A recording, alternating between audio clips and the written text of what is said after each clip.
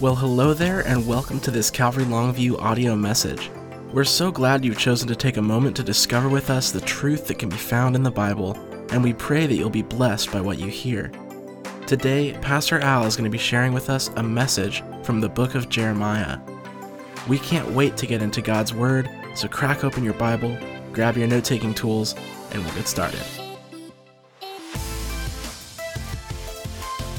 So, Jeremiah here, a couple of things just starting off. You think there's a huge difference between faithfulness and fruitfulness. Everybody wants to be fruitful, right? Everybody wants to be fruitful, and we do. But we don't live to bear fruit. You try bearing fruit, in your life, it's all you're after bearing fruit. It really messes with your motives. But you and I, like Jeremiah, like anybody else, Moses or Paul the Apostle, whoever else is, you go down the corridor through the Bible or the corridor, of our friendships, of family members, church members, we realize that we are called to be faithful, but many times we might look at struggling, or look at being fruitful, and we look at trying to, I don't know if you guys are like me, I want to see fruit in my life, right? I want to see fruit. But what happens, is we shouldn't worry about producing fruit. We should just worry, if there's anything I can throw in there without really being worried, we should try and be faithful. Live our lives faithful unto the Lord. Faithful for what He's called us to do. Faithful for, faithful to His Word. And I think it's important to understand that the fruit will come as you and I are faithful to the Lord. That's all He's looking for. We're not fruit producers. We're just to be faithful, just to be available, just to be used as God would want us to be used, just to answer that call of God. And so the challenge for many is to really stay faithful, but not just faithful, staying faithful. It's staying faithful in those times when there's little or no fruit on the tree. Staying faithful when you don't feel like you're so, you're very being used effectively, or that again, like there's much fruit out there in your life, or fruit on the tree, so to speak. It's difficult. It's a challenge to stay faithful, because there are times when we hit a low spot in our lives, or a low spot in a ministry, so we think we're in a valley, we're going through it, and it's hard to be faithful, because we like being faithful when we're on the mountaintop where everything is just going well. But to stay faithful to the Lord through thick and thin, through the good times and the bad, that's all He's asking us to do. You just stay faithful. Remember, I got to pray with somebody who might soon be with the Lord, and the very thought was, listen, the Lord will never leave you. You understand that? Well, I want to hear that. Well, I'm telling you, if you're with the Lord, He will never leave you nor forsake you. As a matter of fact, nothing can separate us from the love of God which is in Christ Jesus. And that's the promises that He gives us. He will always be faithful to us, because He cannot deny Himself. His love will always be there. Nothing can separate us from the love of God which is Christ Jesus. So we have the promises that He gives to us. And I think of the prophet Habakkuk, who said at the end of the third chapter that he wrote, he says, though the fig tree may not blossom, nor fruit be on the vines, though the labor of the olives may fail, and the fields yield no food, though the flock may be cut off from the fold, and there be no herds in the stall, yet I will rejoice in the Lord. I will joy in the God of my salvation. Just because we don't have the things that we think we would like to have, God is still worthy to be praised. I'm still going to continue on doing what I'm doing. I'm going to allow Him to use me in whatever it calls, whatever He wants to do, whether it's good times or bad, whether it's, the times of fruitfulness, or just times when we have to bear it, grin and bear it, and be faithful. And we're not bearing much fruit. And so the danger of worrying about whether we're producing fruit or not, trying to produce fruit or enough fruit, has a tendency to play on our motives, because we'll want to do more. If we don't feel like we're bearing fruit, for the Lord, we'll want to do more. We get in this habit of wanting to do more, just to, instead of remain faithful, we'll want to do. That's a pretty stinky subject sometimes. We want to just be faithful. That's all the Lord is asking us to do. Just be faithful. And being faithful, especially in the difficult times. The things, I'm not going to be moved off of the rock. I'm going to stand on the rock. I'm going to stand with the Lord. He's standing with me. And so you have this young man, Jeremiah, who's going to learn that. And I think it's a good lesson for us all because of the avenue in which he comes, the Lord is using him, the timing in which the Lord is using him. So he's a young man here, and he receives this call of the office of a prophet. And it's believed alongside of Hilkiah the high priest, along the prophet Huldah and Zephaniah. And he's going to help Josiah with the reform. Josiah's reform spoken about in 2 Kings about bringing the nation back to God.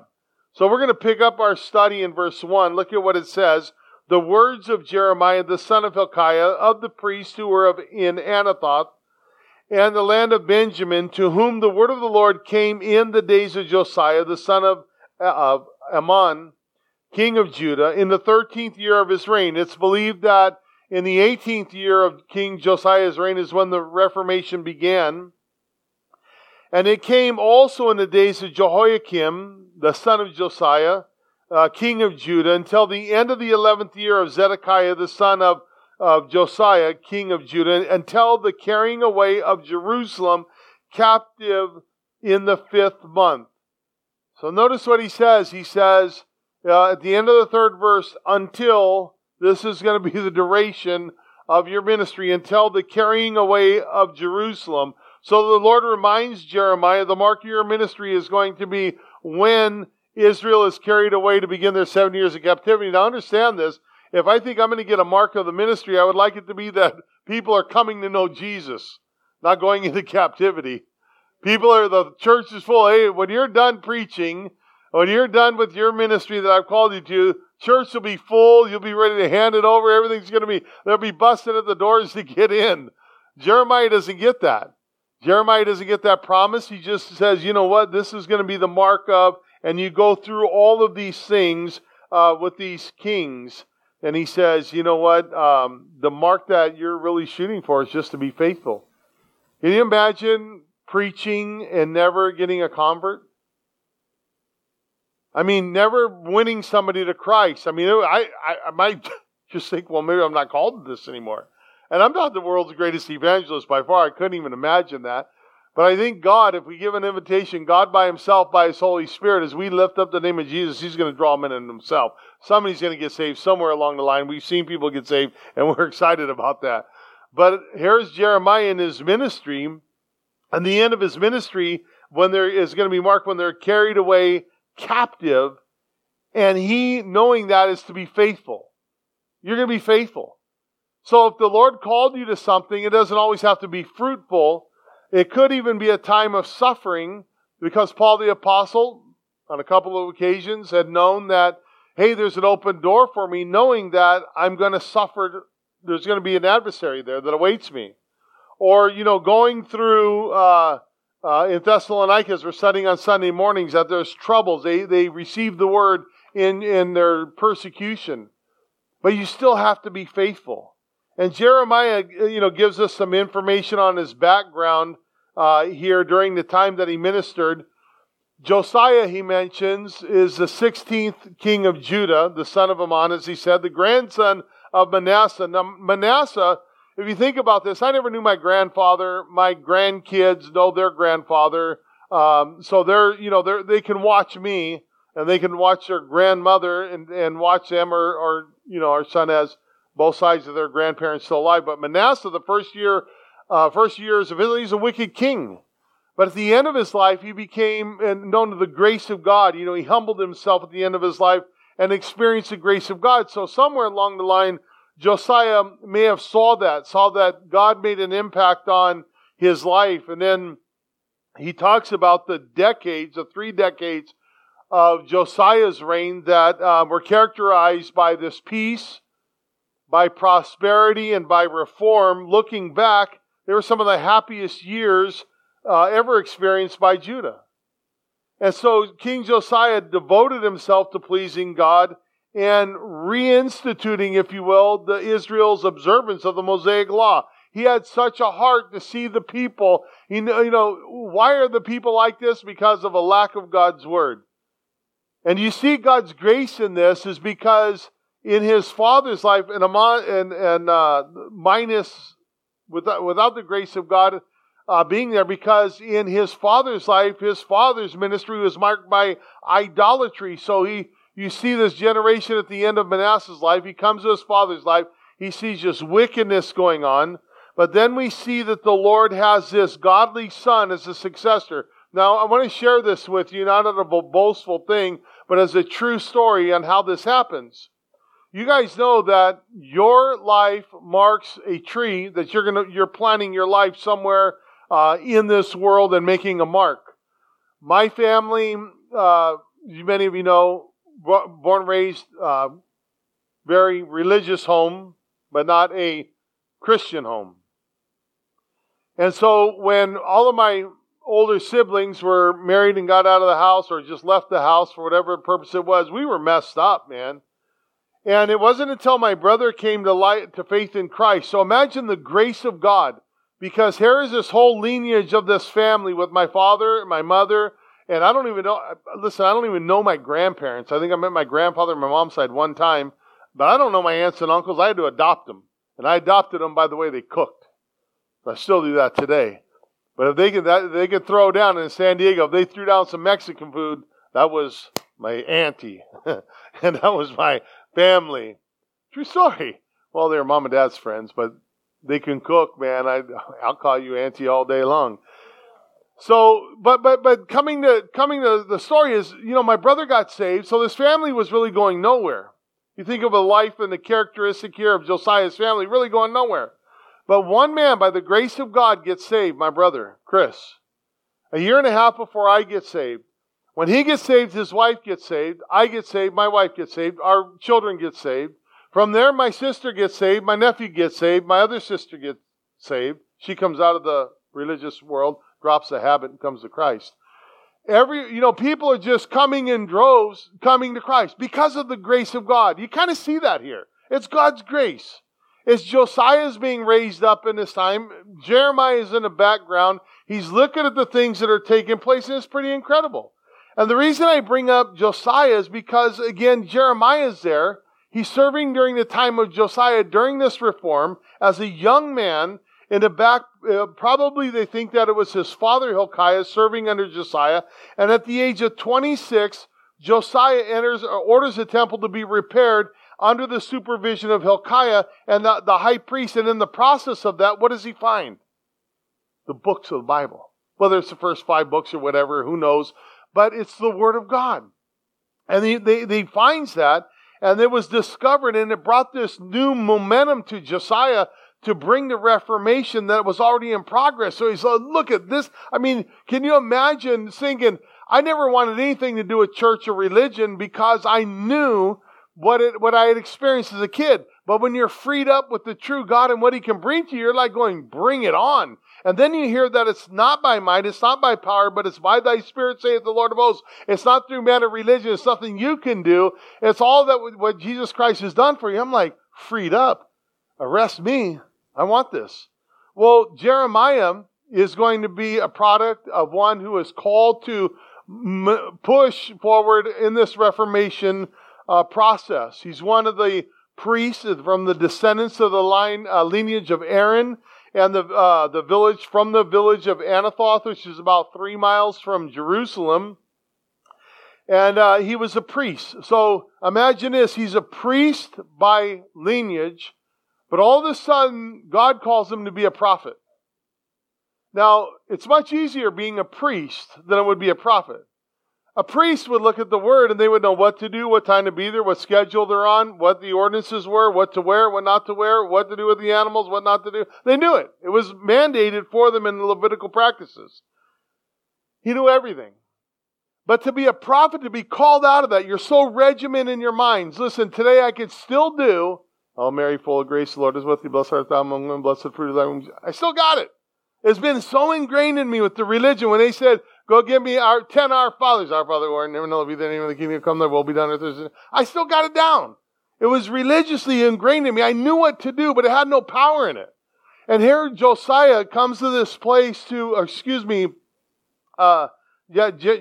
comes to this place, and he's, they're saying, "Look, I want you to be a prophet. You're going to get rid of all of the not the religious, because he was a priest from the lineage. I don't want to knock that. But just all of the mandates that were daily that you knew about, you're going to get rid of those things. And all of a sudden you have to get rid of them for the fact that I've called you now to be a prophet. Your marching orders are going to come daily. Where's the book that I need to find out what a prophet does? Well, no, there's no book. I'm going to speak to you on a daily basis. Oh, you're going to speak to me. Okay. And if I don't speak to you, just hang in there. Be faithful.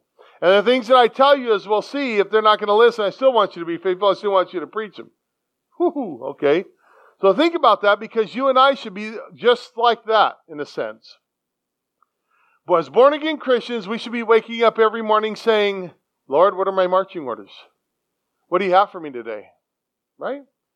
We've been blood-washed, and we belong to Him now, and our lives are now to be governed by Him. He's the wind in our sails.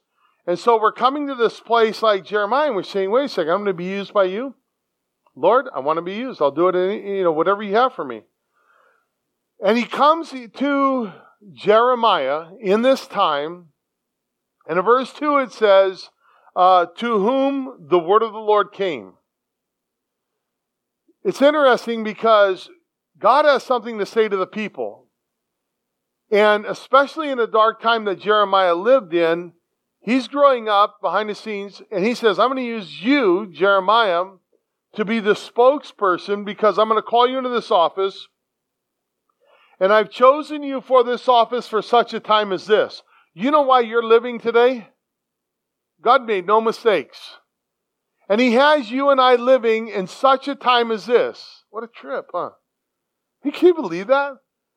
I mean, you think of the things that are going on, and He's using you and I in this day. We're not to sit back and be fat, sassy sheep.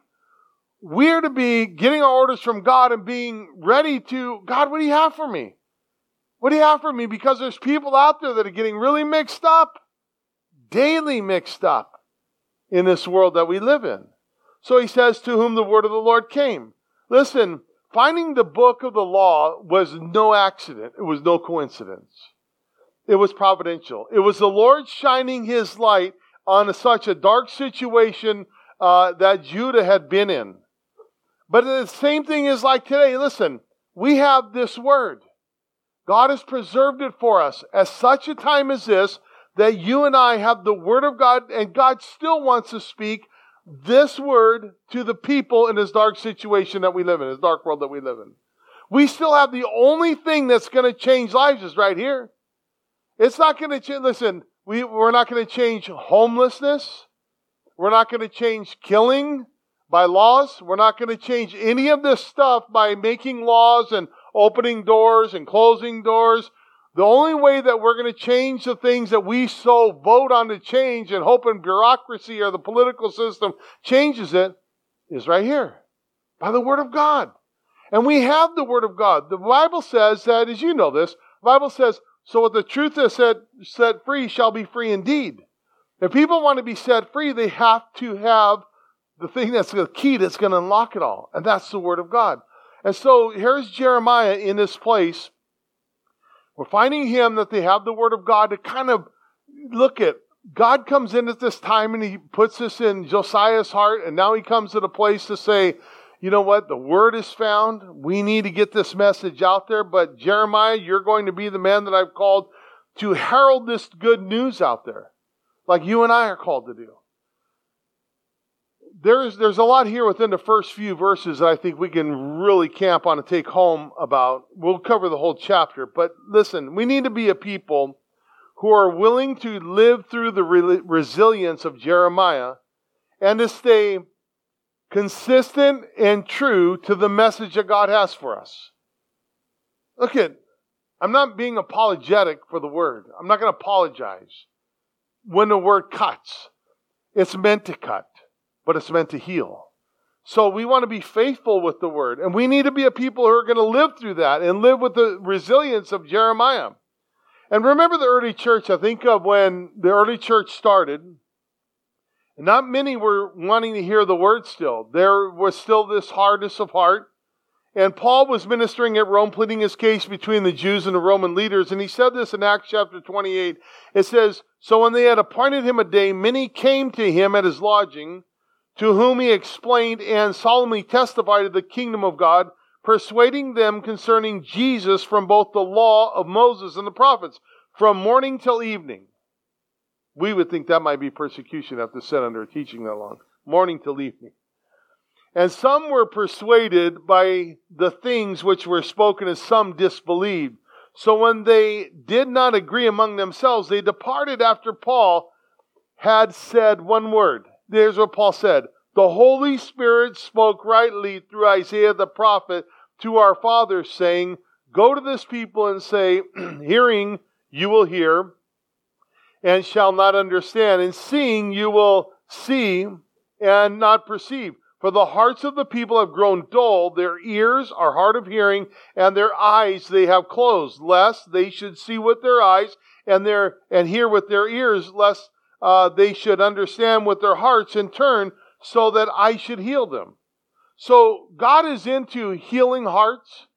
He's into letting the blind see. He's into, the bringing a dead person to life, spiritually dead from death to life. He's wanting to heal marriages. He's wanting to set captives free. He's wanting to see families united and live in power. He's willing to do all of these things for His glory, but not many are willing to hear. They don't want to hear. I mean, it's the answer. We'll run to the hospital once we find out we have an illness. We'll go to the doctor, and we don't care what it takes. Cut me open, do whatever, just get it out and close me up and get me on my way to healing. But when it comes to the Word of God, we've got to be that open. In the society we live in, it has wants really little or nothing to do with being set free. It wants nothing to do with the truth of God's Word. See, it's sad to see the help that God has for this hurting world and have it be rejected the way it is. It's sad and it hurts because people, you know what they need. Remember what Jesus said in John 3 when He's speaking to Nicodemus. He said, "For God did not send His Son into the world to condemn the world, but that the world through Him might be saved." He wants to save the world. He understands. He created us. He knows what the sin is all about. He says, "Hey, it's going to deceive you, but you better watch out." So, and I've come not to condemn you, not to bring this burden upon you. I've come to set you free. I want to save you. I want to be next to you. I want to be close with you. I just want to love you, and I want you to be with me, forever and ever. So in the midst of all that's going on, Jeremiah is called by God to broadcast the word to this dark generation. And as we see Jeremiah answer the call to be faithful to the Lord in the midst of opposition, they're not going to listen. The question might ring to you and I, how far, how long will we go, and how long will we be faithful to the Word of God, to the generation that we live in, even though people won't listen? Will you still be faithful? Where's the cutting off of the line? Where do we go with that? I remember several years ago now, Elaine and I were praying about going to San Diego to visit a family member who was dying. Didn't have long to live, and there was a lot of family turmoil. Not all of my family saved. There was a lot of family turmoil there, and I'll never forget, we were going through our Wednesday night studies through the book of Ezekiel, and I was asking the Lord and praying, "Lord, should I go down? I don't want to go down just to go down." And I heard from the Lord, "Yes, go down." We felt He had sent us down, but He told me, just as clear as anything, they won't listen. I want you to go, but they won't listen. So we went down there in a public setting, tried to share the gospel. I asked for 2 minutes of their time that I might share, just 2 minutes. I got interrupted in the first 10 seconds, and things escalated, and I was counting the time in my mind, and I said, "I've only got a minute left. Can I please have that minute?" And I was allowed to go on another 10 seconds, and it just escalated and blew up. They didn't listen. It was so clear what the Lord had shared with me. But it wasn't going to determine my faithfulness, whether they were going to hear or not. We want to go. I wanted to go just because the Lord had said, I want you to go. Now, whoever refused to hear that message is without excuse. I've done what I had to do. I really felt, and I did it in love, and I went down there and tried to do the thing. It did get a little carried away. But we're not to get confused about being fruitful and being faithful. We're just to be faithful. And so Jeremiah here, he's called by the Lord. Look at verse 4. It says, Then the word of the Lord came to me, saying, Before I formed you in the womb, I knew you. Before you were born, I sanctified you. I ordained you a prophet to the nations. So in the midst of any of us growing up, keep in mind that the Lord has known us from before time began. You try and picture that. And listen, not only does He know us, but He has a calling for us. He has a calling for our lives. He has something specific that when we join the body of Christ, Ephesians 4:16 says that it's knit together, and by what every part does, it brings strength to the body of Christ. I mean, can you imagine you get a little marble and you roll it across the thing, but if you get a big bowling ball, it makes a big difference. You have that when everybody is just doing what they're called to do, what they feel led to do. They're using their giftings that God has given them. And, that's just it. But before Jeremiah, before you and I were even born, God has a plan for us. That's how much He loves us. I wasted many years before I gave my life to the Lord. I'm trying to make up for lost time now.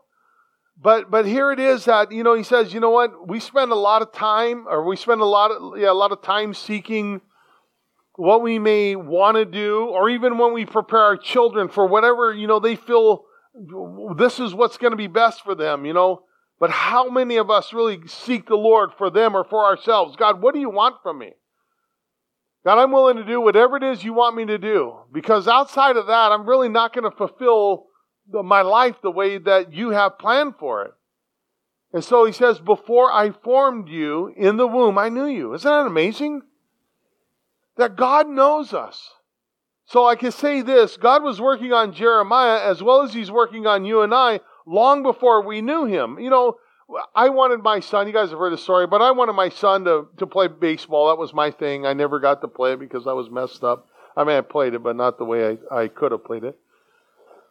And God had another plan. My son broke his arm, so done with baseball, and he picked up a guitar and started playing guitar. Picked up the Bible, started falling in love with Jesus. I mean, he loved the Lord anyway, but it was just, God had a calling on his life.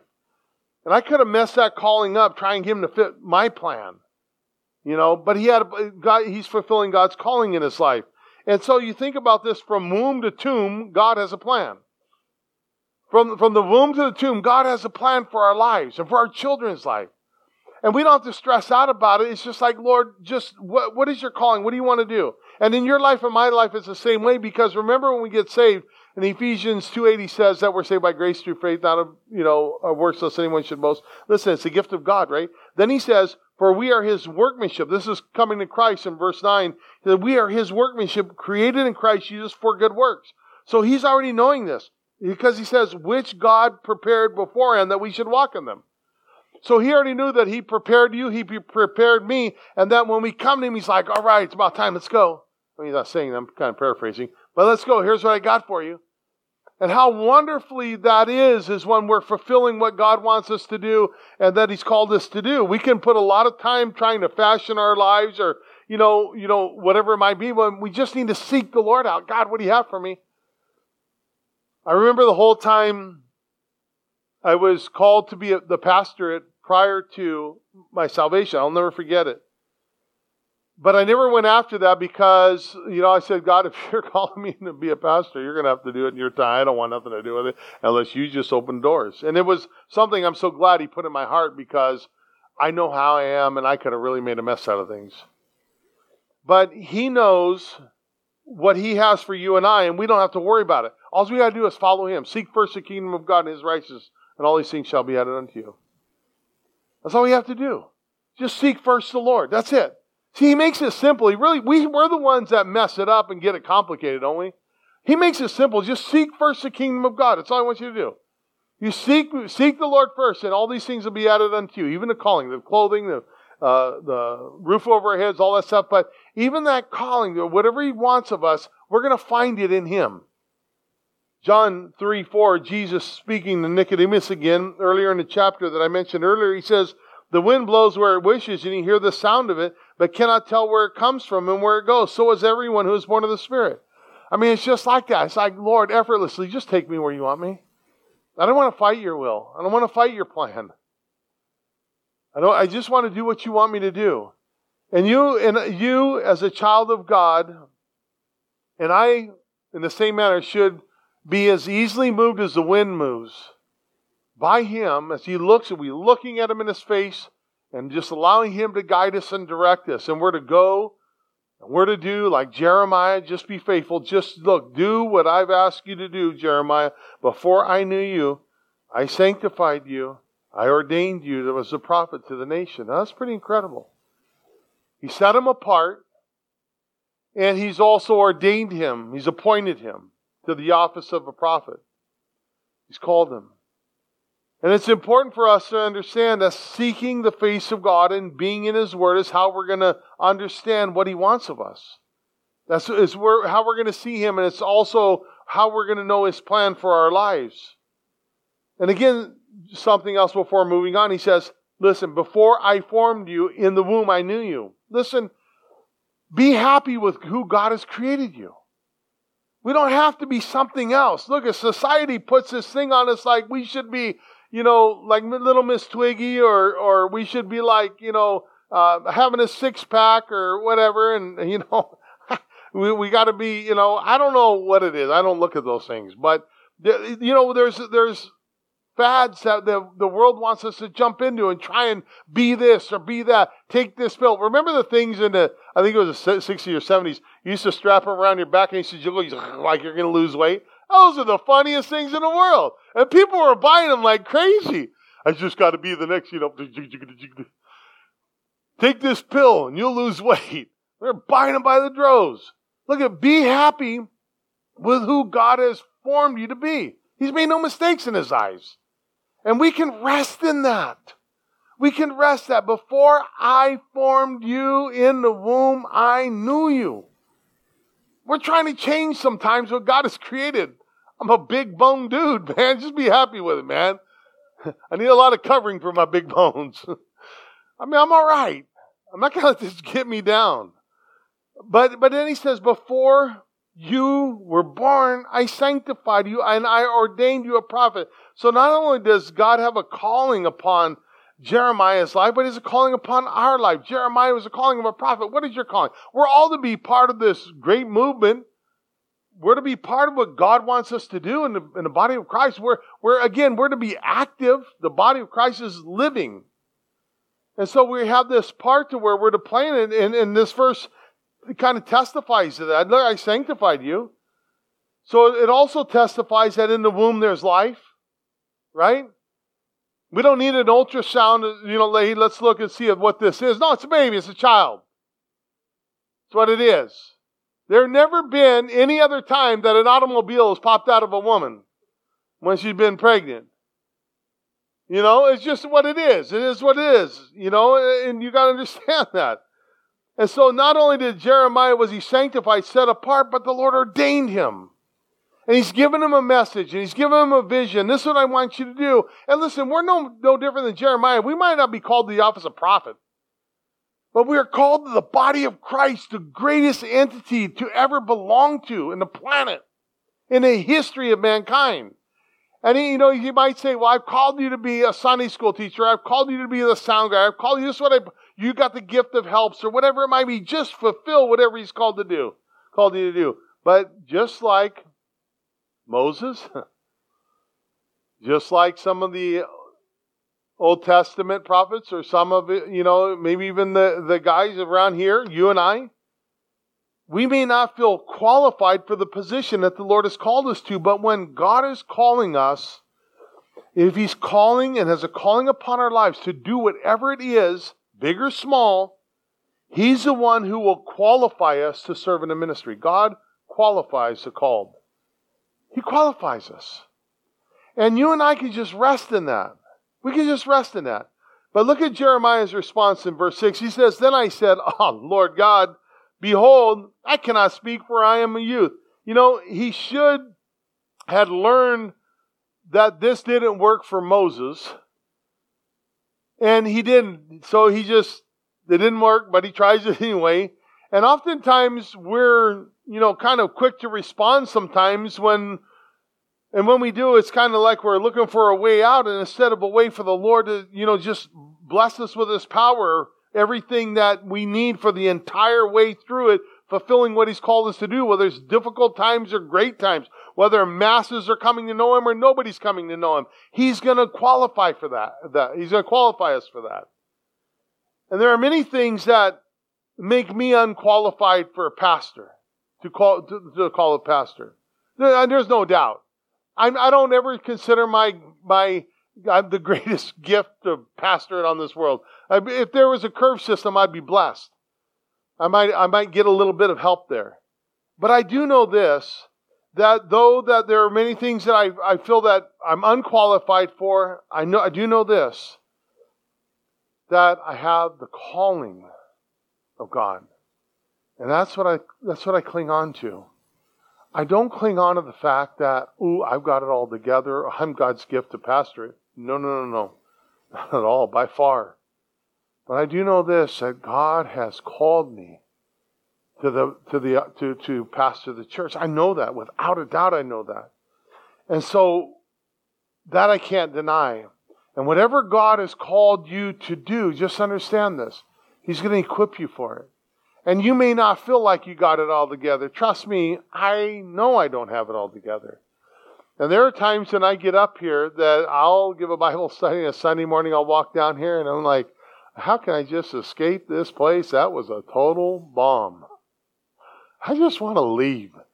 I just want to I don't want to say hi to anybody. I want to say bye to everybody. But the Lord works through that. And the Lord works through those things.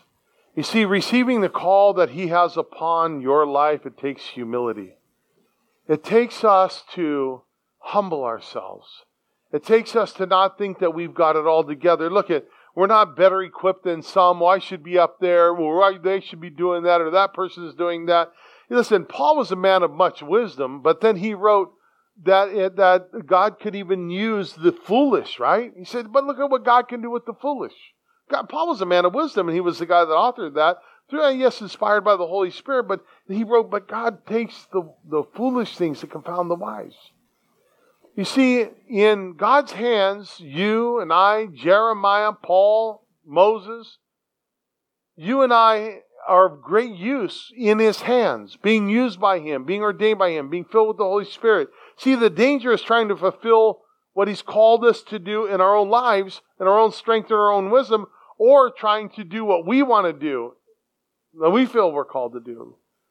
Jeremiah's response was just simply, Lord, behold, I cannot speak, for I'm young. In verse 7, the Lord responded to Jeremiah. He said, but the Lord said to me, do not say, I am a youth. So what the Lord said automatically was, you know what? Don't look at what you feel is your disadvantage, your education, your youth, your inability to speak, or, whatever. Don't look at those things. You got to look to me. And then he said, do not say that I'm a youth, for you shall go to all to whom I send you. So faith is required. Then obedience to follow the Lord. You're just going to go to all. Remember when Moses was called out of the Ur of the Chaldeans, he was called. Where am I going? No, he didn't say that. He said, just leave. That's all he said, leave, go. Where are you going to go? I don't know. Like Noah, build an ark. What's an ark? Just build it. So you're looking at these things. Just go. And then he says, and whatever I command you, you shall speak. Not our words. I'm not going to water it down. I'm not going to say, I don't want the people. I don't want them to be hurt. I don't want them to leave. I'm not going to teach it. No. I'm just going to look at. We're adults in here. This is God's word. Let it be written for what it says, and let's teach it in love, and boom, there it is, right? And so he says, whatever you shall do, wherever you shall go, to all whom I send you, and whatever I command you, you shall speak. And do not be afraid of their faces. It's not that they're ugly or wearing Halloween masks, but rather they're going to be giving you disrespect. They're going to be looking at you, they're going to be coming angry at you. You're going to be snarling people. For I am with you to deliver you, says the Lord. So knowing that, will you trust the Lord? So he says, look, don't make excuses. You're going to go to all the people I send you. Not to just whom you want to go to. You're going to go to all the people I want to send you. And whatever I command you, you're going to speak. Can you imagine that? Just speaking forth the word of God. I was at a funeral one time. And it was, there was a very mixed population there. And it had to be held at a park because of the person that passed away. And they didn't want opposition. They wanted family members. And some of the family members were living a lifestyle that wouldn't be accepted in the church. And the place where they wanted to have it, nobody from the church was going to go to that. And so I began all I did was read passages. And I read Revelation 21, New Heaven and New Earth, and, all these things. And those who are living this kind of lifestyle will not inherit the heaven. And after I was done, I just was reading Scripture because I knew where this person was. And by the grace of God, and man, did I catch it right. It's by reading Scripture. I felt like that's the Lord had me do. I didn't expound on it. I didn't preach on it. I just simply read 4 passages or 5 passages of Scripture. That was it. It's talking about heaven. The whole idea. This person, because of their faith, is in heaven. Let me tell you what heaven's about. Let me tell you who's getting there, who's not. So, and I just read the Scripture. So here you see Jeremiah. He's called to be faithful, even as fear may come upon him. So you may not like where God is sending you. You may not like the people that God is sending you. You may not like the idea. But God just wants us to be faithful. And Jeremiah, you're not to fear. You and I aren't to fear. Right? Jeremiah, like Joshua or any one of us, we're to stand firm and be of good courage and do what God has called us to do. So the rulers of the people, or the rulers and the people of Judea, their lives were pretty messed up. They were living wickedly. And so Jeremiah was going to be the guy, and if you're going to be a faithful prophet, you're going to have to be one that's going to stay the course on the things that I'm calling you to. I mean, think about that. The same thing is today. It didn't matter where Jeremiah's strengths and weaknesses were. Listen, he would need, as you and I are going to need, to trust in the Lord. He's going to have to trust in the Spirit that told him to go. He's going to have to trust in the Spirit that's going to fill him with the courage to accomplish what God wanted him to do. There's no difference than today. I don't know about you, but it's pretty easily you get shut down if you want to start talking the truth. Sometimes even in the church. Remember what 2 Timothy 1:7 says, "For God has not given us a spirit of fear, but of power and of love and of a sound mind." We're not to be afraid of those who can cast us into prison. We're to fear the one who can cast the soul into hell. We're to fear that matter. We don't have to fear that because we know Jesus. We know our Lord and Savior. But that's who the Bible says to fear. Don't fear those who can put you in prison. Like, we're so worried about being in prison. That's a captive audience. Look at what Paul did when he was in prison. Paul saved many. The guards were coming to know him, or coming to know the Lord. Then in verse 9, look at what, with God's touch, he says, "Then the Lord put forth his hand and touched my mouth. And the Lord said to me, Behold, I have put my words in your mouth. See, I have this day set before you the nations and over the kingdoms." And so here's the influence of God's word that's going to have in Jeremiah, who's going to be faithful. It's going to have the influence over nations and kingdoms to root out, to pull down, to destroy, to throw down, to build up, and to plant. This is what's going to happen, Jeremiah. I love the progression here, if you noticed it. He goes from rooting to pulling down to destroying. All this stuff is what God's word does, right? God's word wants to root out. It wants to pull down our old lives, pull down the sin, get the yuck out, break it down if it needs to, but to destroy and throw it down. All of these things, that's what God's word wants to do, but it doesn't leave us in that state because then it's to build and plant. And what he's speaking about here, obviously, is the children of Judah. He's speaking of the things that are going to happen there. Listen, we're going to have to tear down, we're going to have to root out, but I'm not going to leave them in that state. The same thing is with you and I. We should come broken before the Lord. We should give just God's word everything that it needs in our lives, just the freedom to have what it wants in our lives. like the Thessalonians. It said they heard it, they received it, and they welcomed it in their lives, and it made change in their lives. And you and I are to do the same thing. But what God is saying here to the prophet is, when you go to the children of Judah, when you go to these people, that I am not going to leave them in that state. Yes, it's going to tear down. I'm going to root out, I'm going to pull down, and you got to do that to get down to the soil. And then I'm going to destroy and throw down, but nevertheless I will build and I will plant. Where is the nation of Israel today? Isn't it awesome? Some of you guys want to go back? We're going to start a trip here. I go to the doctor in 2 weeks to get my clearance, so pray for that. And I'll be stamping a trip. Let's go. I want to go back. You know why? They're digging up some kilometers from Tel Aviv, an ancient city there again. They're building up a freeway there, and they found the whole city there. Pretty incredible. 5,000 years old, I think, or 4,000 years old the city was. It's incredible. So you can't even turn around in Israel without finding something else about the Bible being true. But it's just that's how the promise of Israel has lived to be true. Jerusalem today is the focus of the world. You see what's happening in Syria right now? I'll tell you what, I'm looking at this. I really don't like the news, but when I do watch the news, which is very, once in a blue moon, I'll watch it, and it'll say this. It'll say not in these words, but it'll say, and all these things are happening, and I'm saying that's what the Bible says. It's just confirming what the Bible says. You see, that's what's happening. When you look at Israel and the Middle East, you're going to get your proper eschatology. Eschatology is understanding the end times. And Jerusalem and Israel is the center of that eschatological viewpoint. When you look at the end times, you look at what's happening in the Middle East. And we're waiting for that hook to come in the jaw up north and pull down Gog into the area. And I'll tell you what, when or before that happens, when that trumpet sounds, whatever takes place, it's going to be soon. And I love it.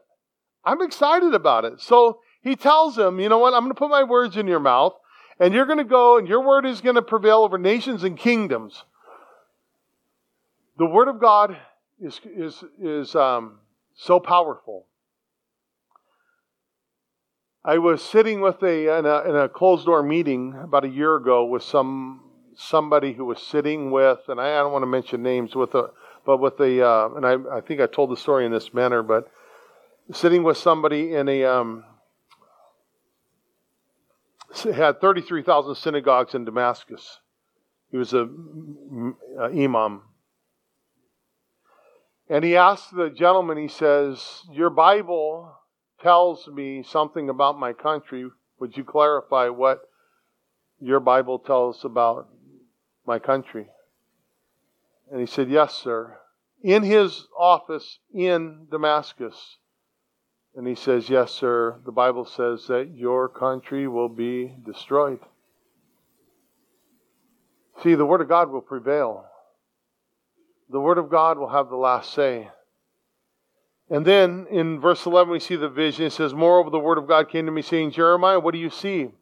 And I said, I see a branch of an almond tree. And then the Lord said to me, you have seen well, for I am ready to perform my word. And the word of the Lord came to me the second time, saying, what do you see? And he says, see a boiling pot, and it's facing away from the north. And then the Lord said to me, out of the north calamity shall break forth, and all the inhabitants of the land. For behold, I am calling all the families of the kingdom of the north, says the Lord, and they shall come, each one set his throne at the inheritance of the entrance, of the gates of Jerusalem, against all its walls all around, and against all the cities of Judah. I will, listen, though the Lord will use them, he is causing this judgment, I will utter my judgments against them concerning all their wickedness, because, and the Lord always has reason why he does. He's justified because, number one, they have forsaken me.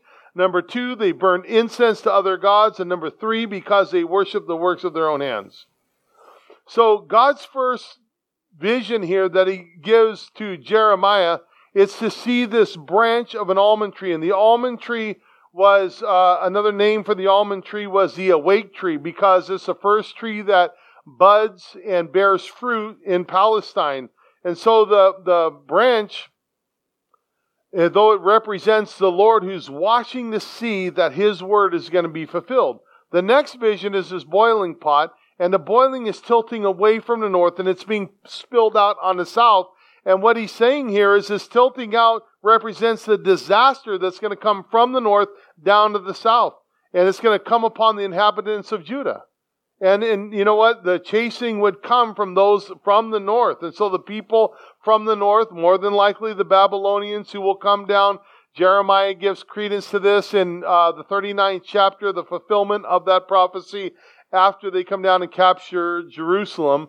But Judah's fall to Babylon was going to be God's judgment because of her idolatry. And his promise to them after they're rooted up, torn down, is that they will be rebuilt once again and planted. And again, 70 years ago or so, we saw how this has taken place. We saw this take place, and we see that the nation is there. Israel is rebuilding and planting, and they've been very prosperous over the last 70 years or so. And so this speaks to us of something of great importance. We may never see the fulfillment of what God has said will happen in our time, but nonetheless, it will come to pass. Whatever God says will come to pass. It will not tarry. Like he told the prophet Habakkuk, it's going to come to pass. Listen, you and I are just called to be faithful. We're called to be faithful. Look at whether the rapture comes and takes us home in the next year, 5 years, 10 years, 30 minutes, 20 seconds. We're called to be faithful. Whether we go through a time to where we pass on and then our grandkids, our kids and our grandkids are here, we're just called to be faithful, but nonetheless teach them of the hope that is to come. And then let's close with this, the challenge to Jeremiah.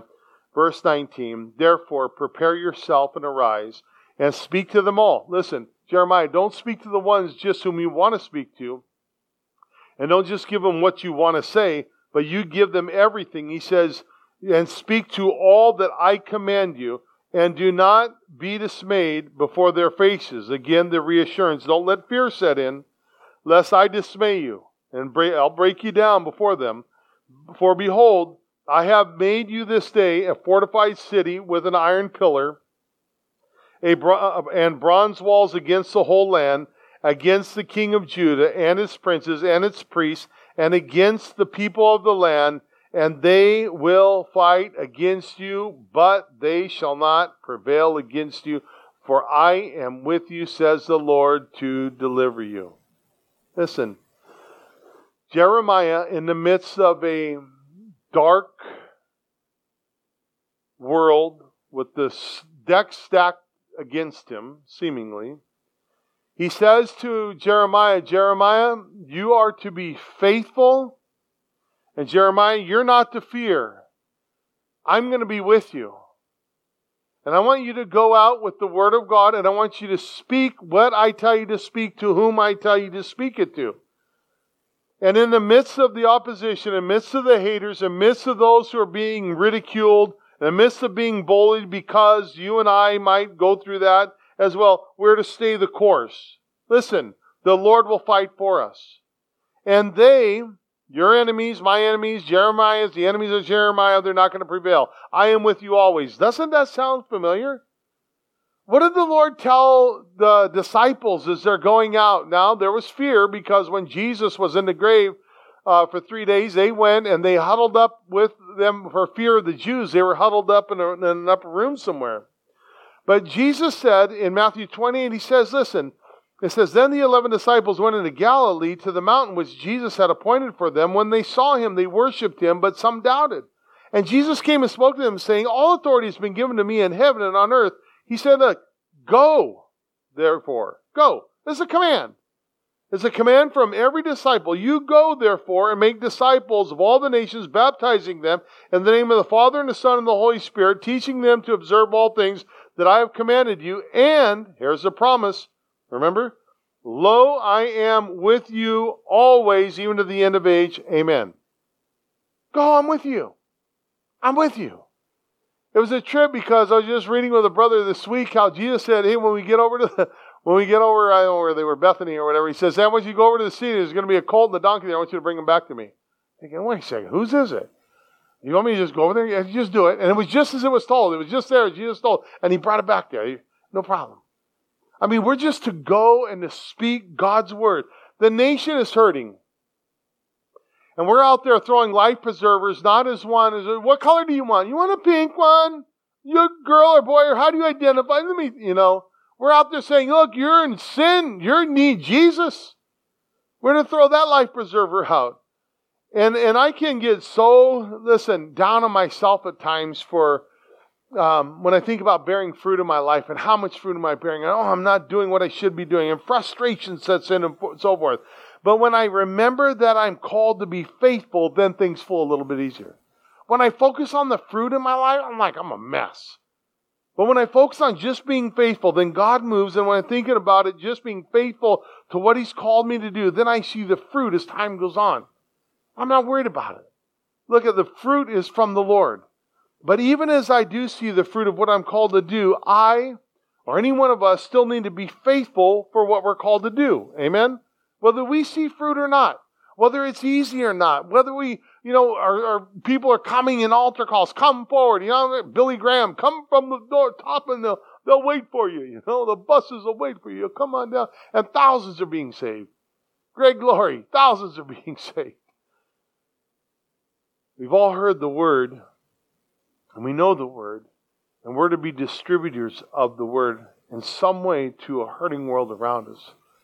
The only thing that is going to help this world is Jesus Christ. And you and I have the Word of God. And we are commanded in such a time as this to live in this age in which we live, and that we look at it and say, okay, Lord, now I'm here. What do you want me to do? How am I formatting my life? What is my life all about? And how much consistency do I have? Am I part of your program? Am I fulfilling your calling in my life? And if not, allow God to reaffirm, reconnect, and refill you with His power to fulfill whatever it is that He has for you. Look at excuses. They're a dime a dozen. I've got enough of them. You don't have them, I'll give you a couple of mine. Excuses, I've been there. But what we are called to be is faithful. Let God be glorified as we're just faithful unto Him. Whatever it might be, let Him use you. Let Him use you and let Him receive the glory. If we could explain what's going on, then it's probably not the Lord. People ask me sometimes, what's going on at Calvary Chapel? I say, I don't know. I really don't know sometimes. I don't know. But I'm seeing people that are falling in love with Jesus. And they're finding that calling. There are people that are wanting, hey, what can I do? We're such a blessed church with servants, but there's so much more that we can do for the calling that God has for us if we just remain faithful. Father, we thank you, Lord, for you, Jesus, being faithful. We hope you've enjoyed spending this time in God's Word, and our prayer is that you'll take it with you and apply it to your life. If you'd like to learn more about Calvary Longview, visit our website at cclongview.com. While you're there, you can find more teachings, request prayer, or even find out how you can get involved with what God is doing in our city. We hope you have an amazing day. We'll see you back here next time, and remember, Jesus loves you, and so do we.